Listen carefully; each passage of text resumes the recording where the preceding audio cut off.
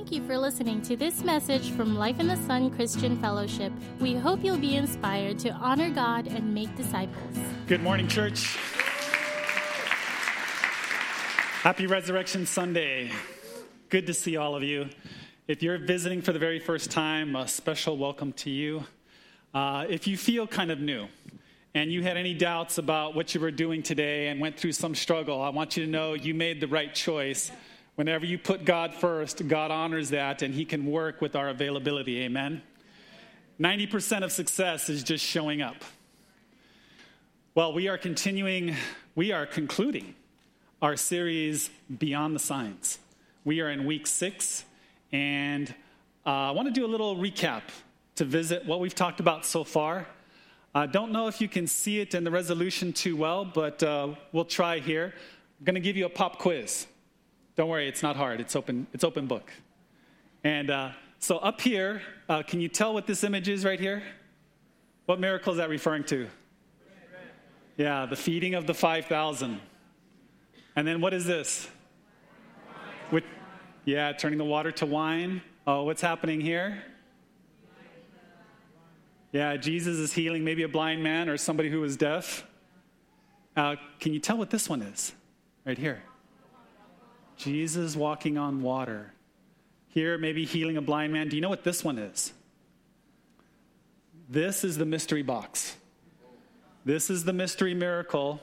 It represents something awesome that God is going to do in your life. Amen? Something awesome God's going to do in your life. Let's pray. Our Father, thank you, God, for your goodness. Lord, thank you for your richness that we've been able to experience through worship, through fellowship. Father, we ask now that you would use your word to open our eyes. Lord, help us understand, help us see.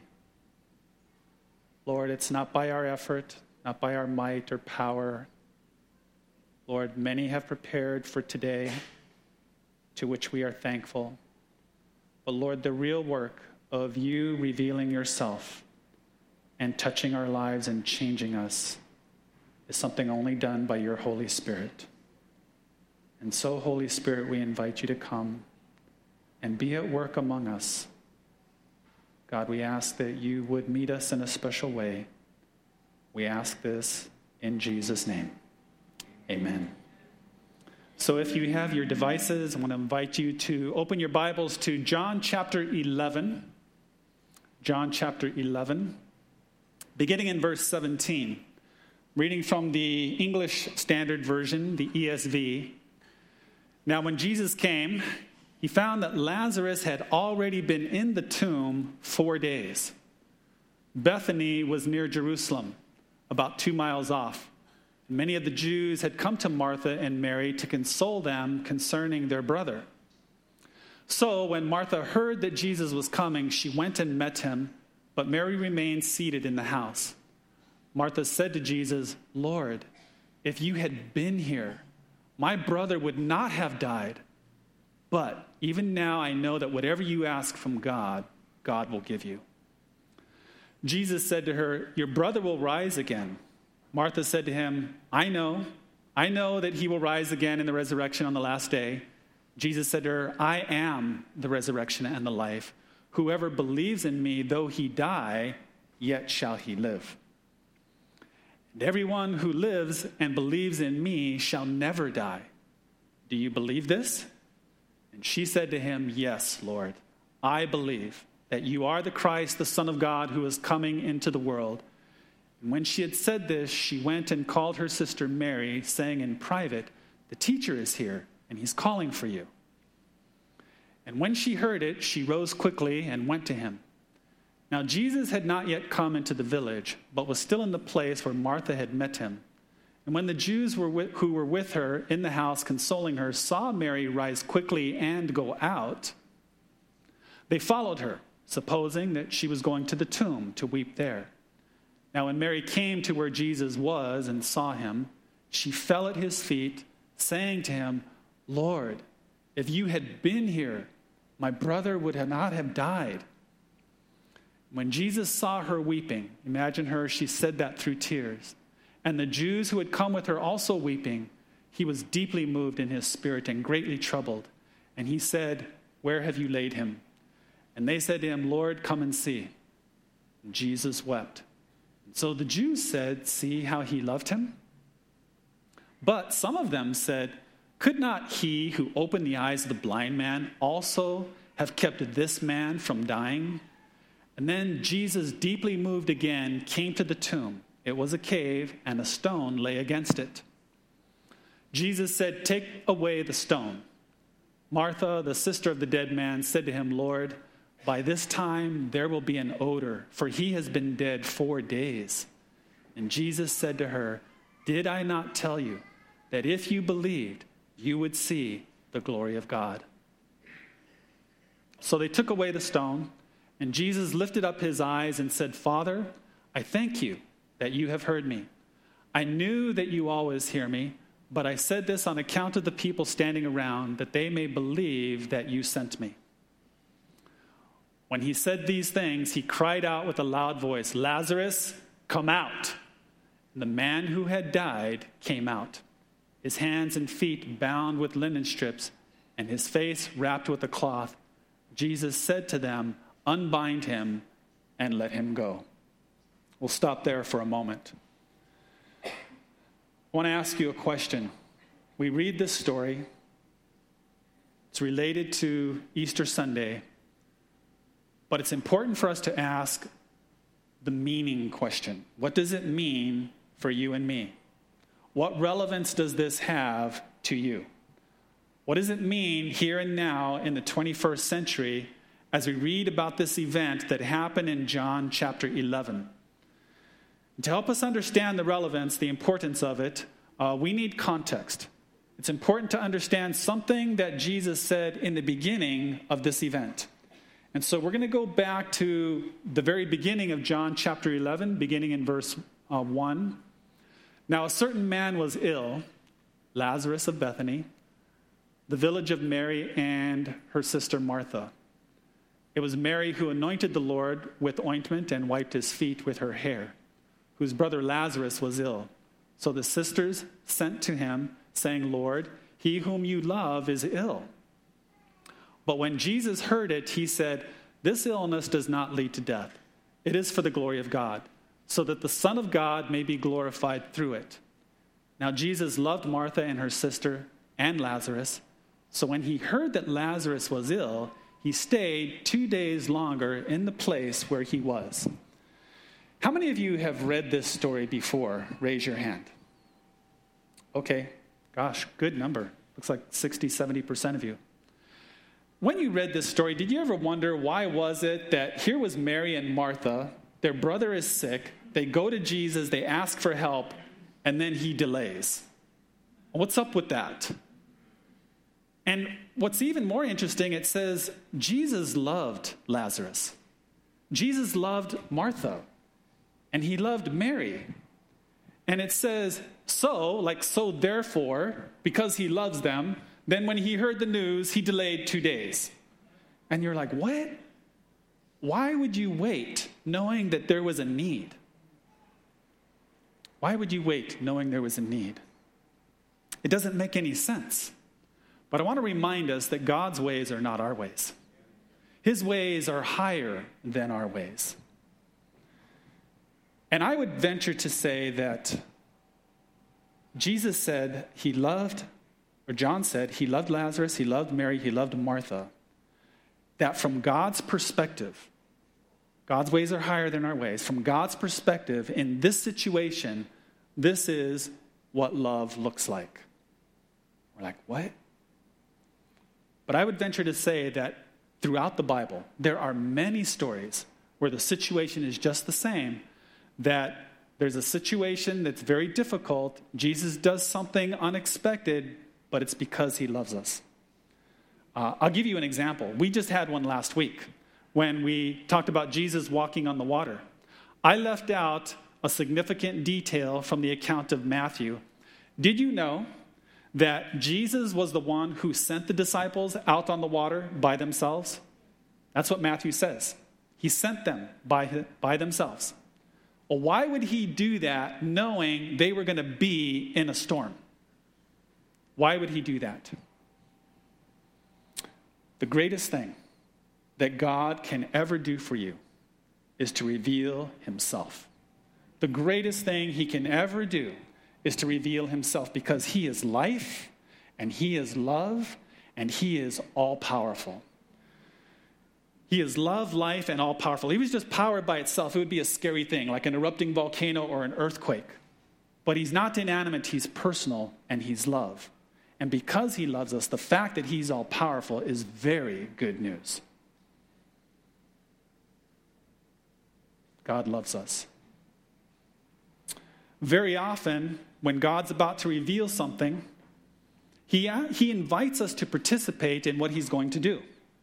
And so in this case, he told the disciples, go out on the lake and go to Capernaum on your own. He showed up in the middle of the night. He invited Peter to come out on the water with him. In this particular story about Lazarus, he tells Martha and the people with her, roll away the stone. And we have very human reactions when God invites us to do something that is so out of the ordinary. It's out of the box for us. And her response was, Lord, he's been dead 4 days. The odor is going to be bad.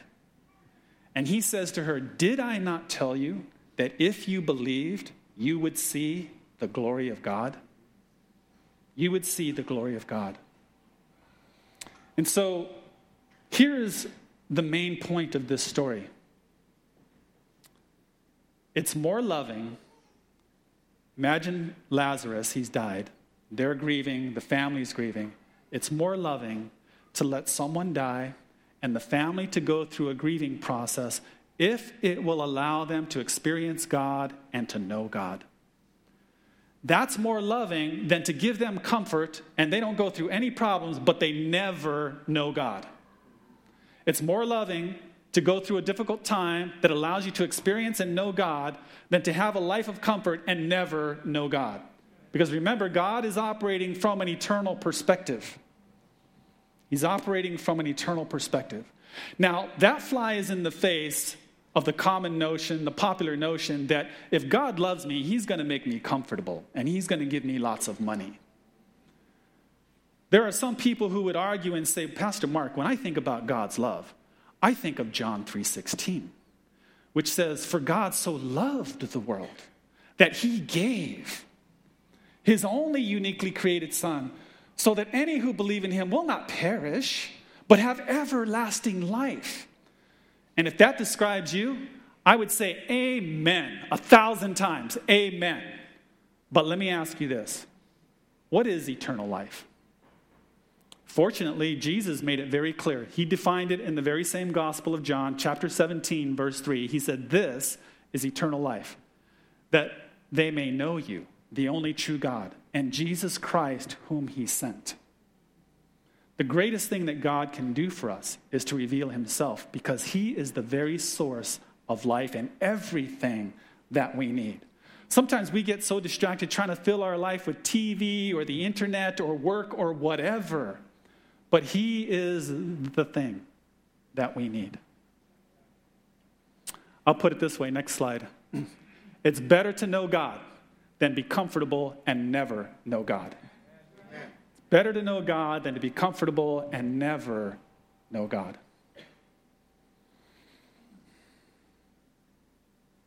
You know, Jesus, it says in some translations that he was deeply troubled in his spirit. Some translations say that he was angry. And I had a hard time wrestling with that. What is he angry about? What is going on here? And some Bible scholars say Jesus was angry at death.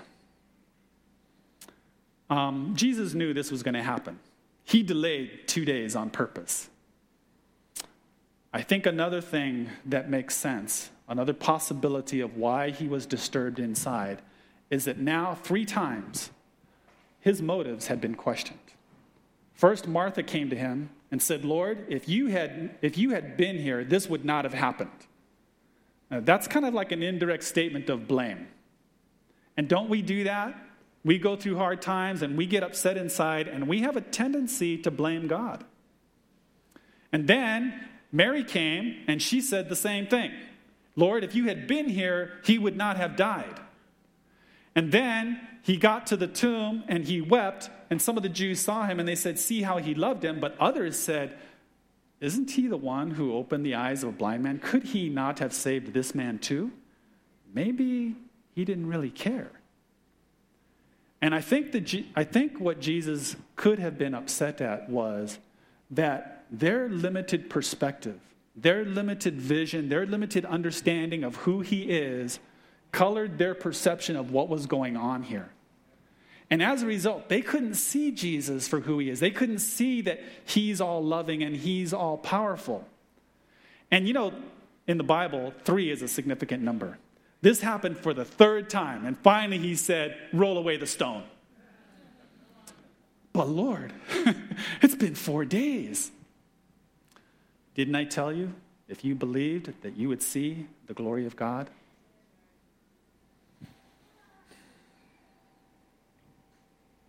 It's more loving for somebody to go through a difficult time and know God than to be comfortable and not know God.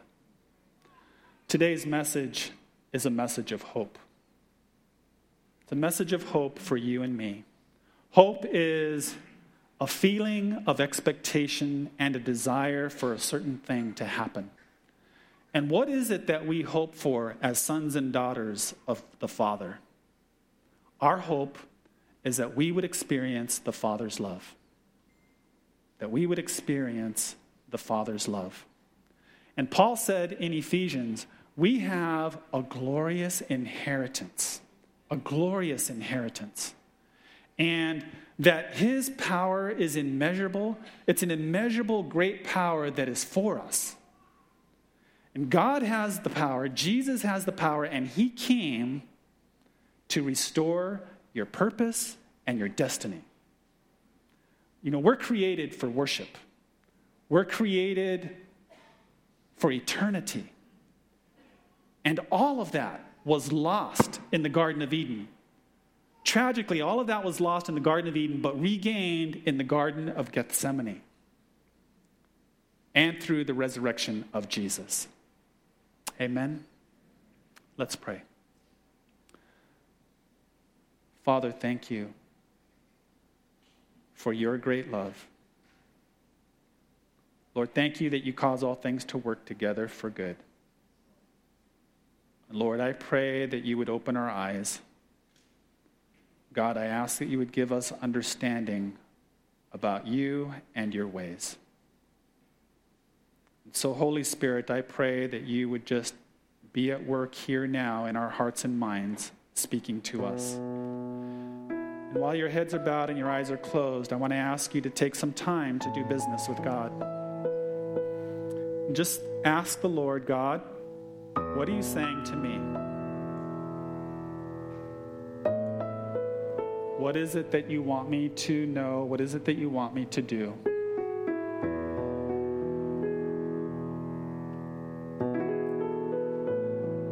I'm just going to take some time to do some business with God.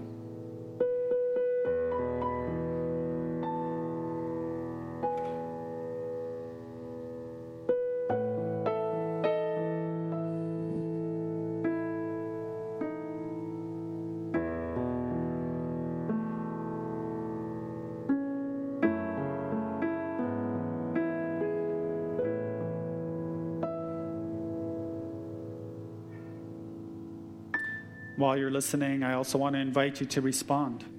I want to encourage you to respond by faith.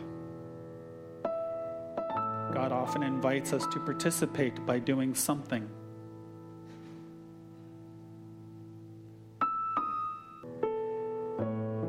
We're just going to take some time to linger.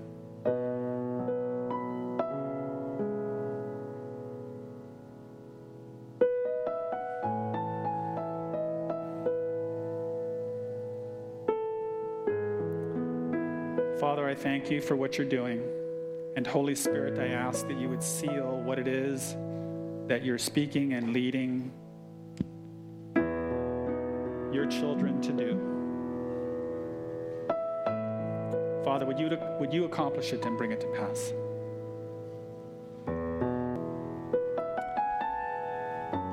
Father in heaven, I'm making a decision today to turn to you. I'm deciding from my heart to open up. I want you to be involved in my life. And so I'm opening my mind and my heart, and I invite you to come in and show yourself to me. Be with me. I want to be with you. And Lord, I ask you to forgive me for all the things I've done that have hurt people or myself, and especially my relationship with you. And I thank you for Jesus, who died for me, took my place on the cross, paid the penalty for me so I don't have to. And right now, I invite Jesus into my life. I invite your Holy Spirit into my life. And I ask you to forgive me.